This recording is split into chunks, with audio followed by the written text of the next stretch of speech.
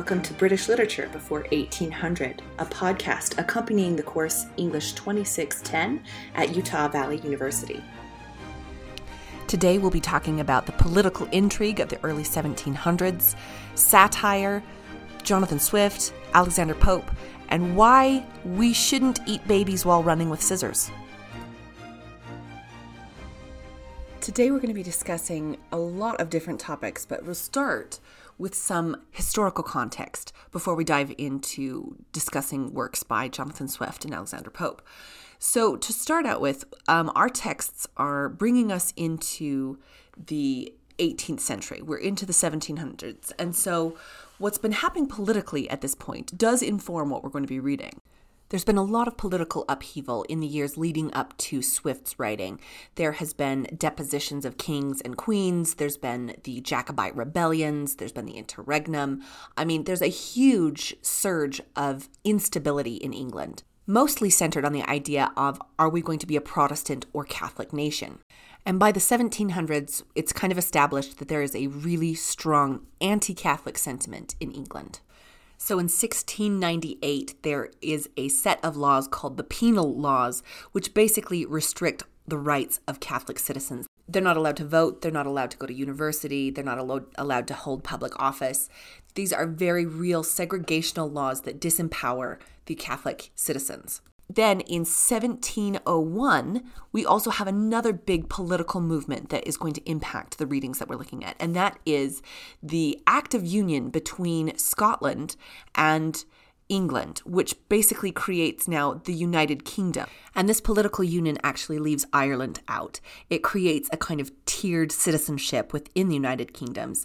And so it's England, Scotland, Ireland in that kind of order. And Ireland is largely disenfranchised because of this Act of Union. So we get in 1701, we get this enactment, and it really does do some disastrous things for Ireland, where the majority of individuals in Ireland are Catholic, and then they are also disembodied and disenfranchised by the 1701 Act of Union.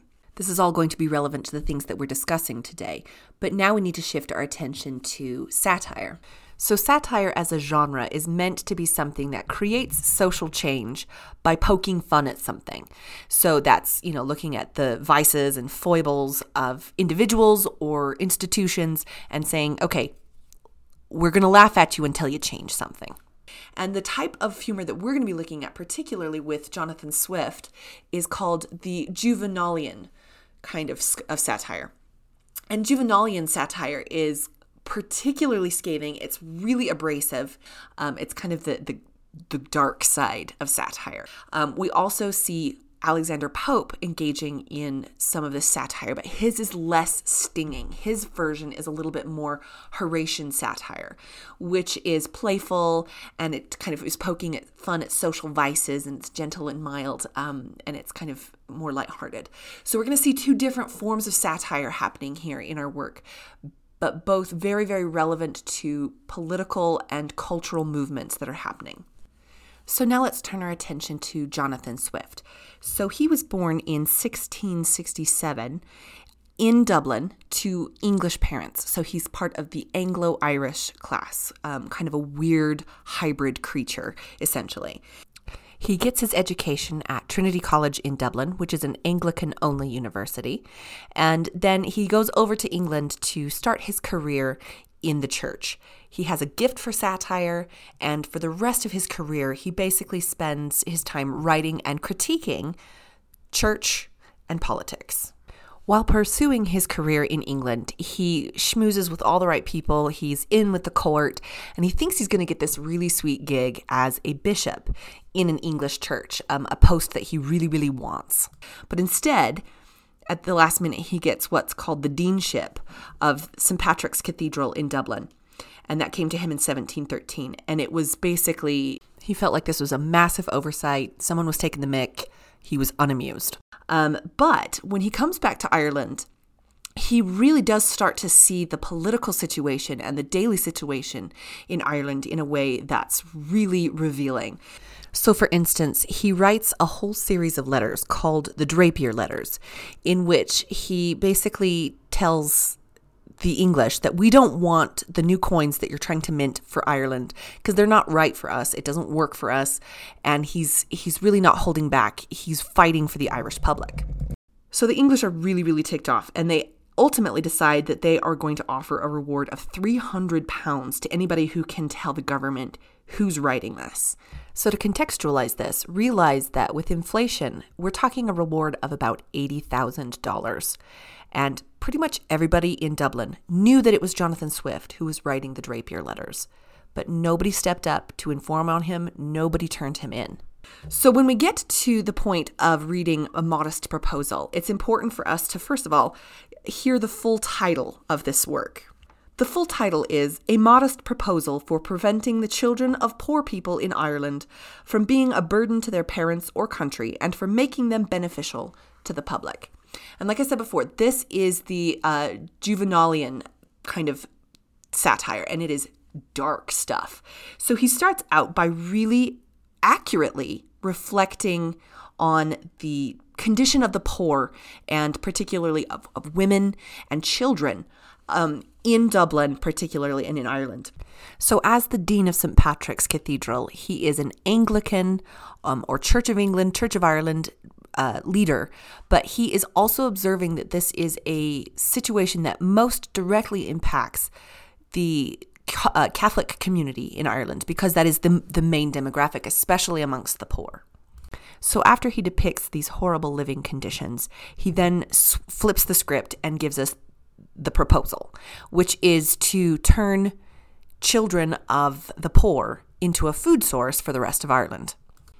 What he's doing here is also terrifying in the way that he basically lays out a very logical proposal if you can turn off your humanity. He gives cost benefits. He talks very pragmatically about trade industries. He's very, very methodical about laying out this argument in a way that appeals to the logic and rhetoric of the day. It's bone-chilling stuff. His first major argument is that the perks of eating the poor babies is that it's going to really drastically reduce the number of papists in Ireland. You know, we don't want them. We just want Protestant babies from here on out. Secondly, he's saying, the poor are always complaining that they don't have anything of their own in which they can make money. Well, now they have something valuable of their own, and they don't need to be worried about crappy landlords anymore. Hooray! His third point is basically a monetary one. So if he's giving some kind of computations here, and he says, well, basically, the nation's stock will rise by thousands and thousands of pounds per annum if we use to profit on this new dish, because we can actually import and export as well. He then makes the point that this is a great thing for women because now their bodies are something that they don't have to sell on the street, but they can sell its product and gain financial independence. His fifth point is that it is going to become such a delicacy that it's actually going to create a spike in tourism, and the hospitality industry is going to be booming after this. And his sixth point is that it's going to create a kind of flurry for people to get married. People are going to be really excited to get married after this because then they can procreate and make a lot of money. And finally, at the end of his piece, he creates another satirical moment in which he uses what's called paralipsis. It's another form of satire where basically he brings something up by saying that we shouldn't be thinking about it. A little bit, it's kind of meta.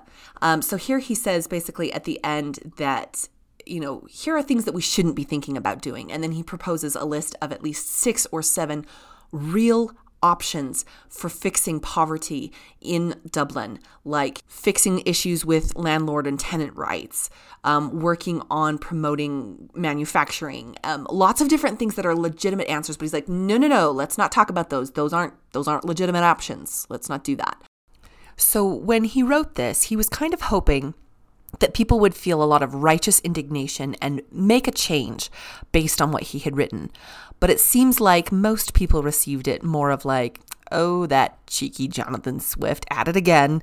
And they largely just thought it was a think piece rather than a really scathing and insightful piece. So think about that when you're reading this, whether this is something that you could think of as just humorous or if you feel some righteous indignity here. How would you have reacted to it at the time? So now it's time to turn our attention to Alexander Pope. Now, Pope and Jonathan Swift were actually really good friends for the majority of their life. Pope was born and raised as a Roman Catholic. Now, because he was Roman Catholic, he was denied a lot of opportunities. He wasn't allowed to attend university. He wasn't allowed to vote. He wasn't allowed to hold public office. And as a result of that, he really had to spend a lot of time in perfecting and creating his own intellectual world. But because he didn't have all of these other, professional opportunities open to him, he actually was one of the first British writers to actually make an entire lucrative career from publishing his own works. So we talked last week about Aphra Behn being a successful writer and supporting herself on her writing. It wasn't very affluent, whereas Pope had enough money that by the end of his life, he was actually living in a retirement situation that was pretty sweet. So Pope actually wrote a lot of materials that were very, very influential and popular in his day. So he did a really popular translation of Homer's Iliad and the Odyssey. He also wrote really beautifully and powerfully about the essay, in his essay on man, about kind of the condition of the human soul. He wrote beautifully and eloquently about so many things. I feel like I'm doing a little bit of a disservice to him because we are going to be focusing on one of his lighter works. He really was quite popular, and his works are things like that we quote still today. So when we say things like "hope springs eternal," that's coming from Alexander Pope. But we're going to be focusing on his work, "The Rape of the Lock." Now, "The Rape of the Lock" is actually based on an actual event that happened between two prominent Catholic families. So a man named Lord Peter cut off a lock of hair of Lady Farmer without her permission, and it became this big scandal amongst the families that he kind of violated her hair this way and her person. And so Pope writes this largely to make this more of a light-hearted thing, something that we can laugh about. This poem is one of the most perfect mock epic poems in the English language. So as a mock epic, it is going to take elements of epic poems and stories and incorporate them in a way that kind of satirizes the smallness of what's actually happening. So even though this is happening in a drawing room, it's going to have the feel of a larger battlefield. The battle of the sexes is essentially what's going on here yet again, where we have the men and the women are flirting, but it takes on this kind of militaristic vent. The objects in the room are no longer just harmless brocades and desks and pins and diamonds. They become part of the weaponry and armor of the individuals. And there's a lot of things that we should be picking up on from epics that we've already read, like Beowulf and the Toyne, as well as ones that we haven't read for this course, like the Iliad and the Odyssey. And so you got to be paying attention to ways that he is making these small, insignificant details feel epic, because that's the whole point of his satire. He's creating a world that's basically constantly in motion, and it sparkles and glitters, and it's light and beautiful. But at the same time, Pope is seeming to laugh at this world of triviality, irrational behavior, upper-class women, feminized men, and the idea that by making this so light and bright and sparkling and overblown, he's also pointing out that there is kind of a grimmer, darker world that these individuals are completely oblivious to. So as we start to think about adaptations of this, it's important to kind of think about the ways that satire actually functions in our contemporary society. So when Pope and Swift were doing this, they were trying to attack the fripperies of the everyday elite, and at the same time tackle real issues like poverty and hunger. So what are some ways that we are seeing satire used in our contemporary culture? Why is it that we're drawn to political satire like Jon Stewart or Trevor Noah and those kinds of commentaries? What does satire try to functionally do in our society today? And what are some ways that we can see things like the Modest Proposal being adapted today? I mean, it still shows up. It's still a relevant reference point. And why are things like the Rape of the Lock something that mock epic, something that we still hold on to? I think by asking us where satire still fits in our day, particularly in terms of social and political commentary, there's a lot of material here for adaptation.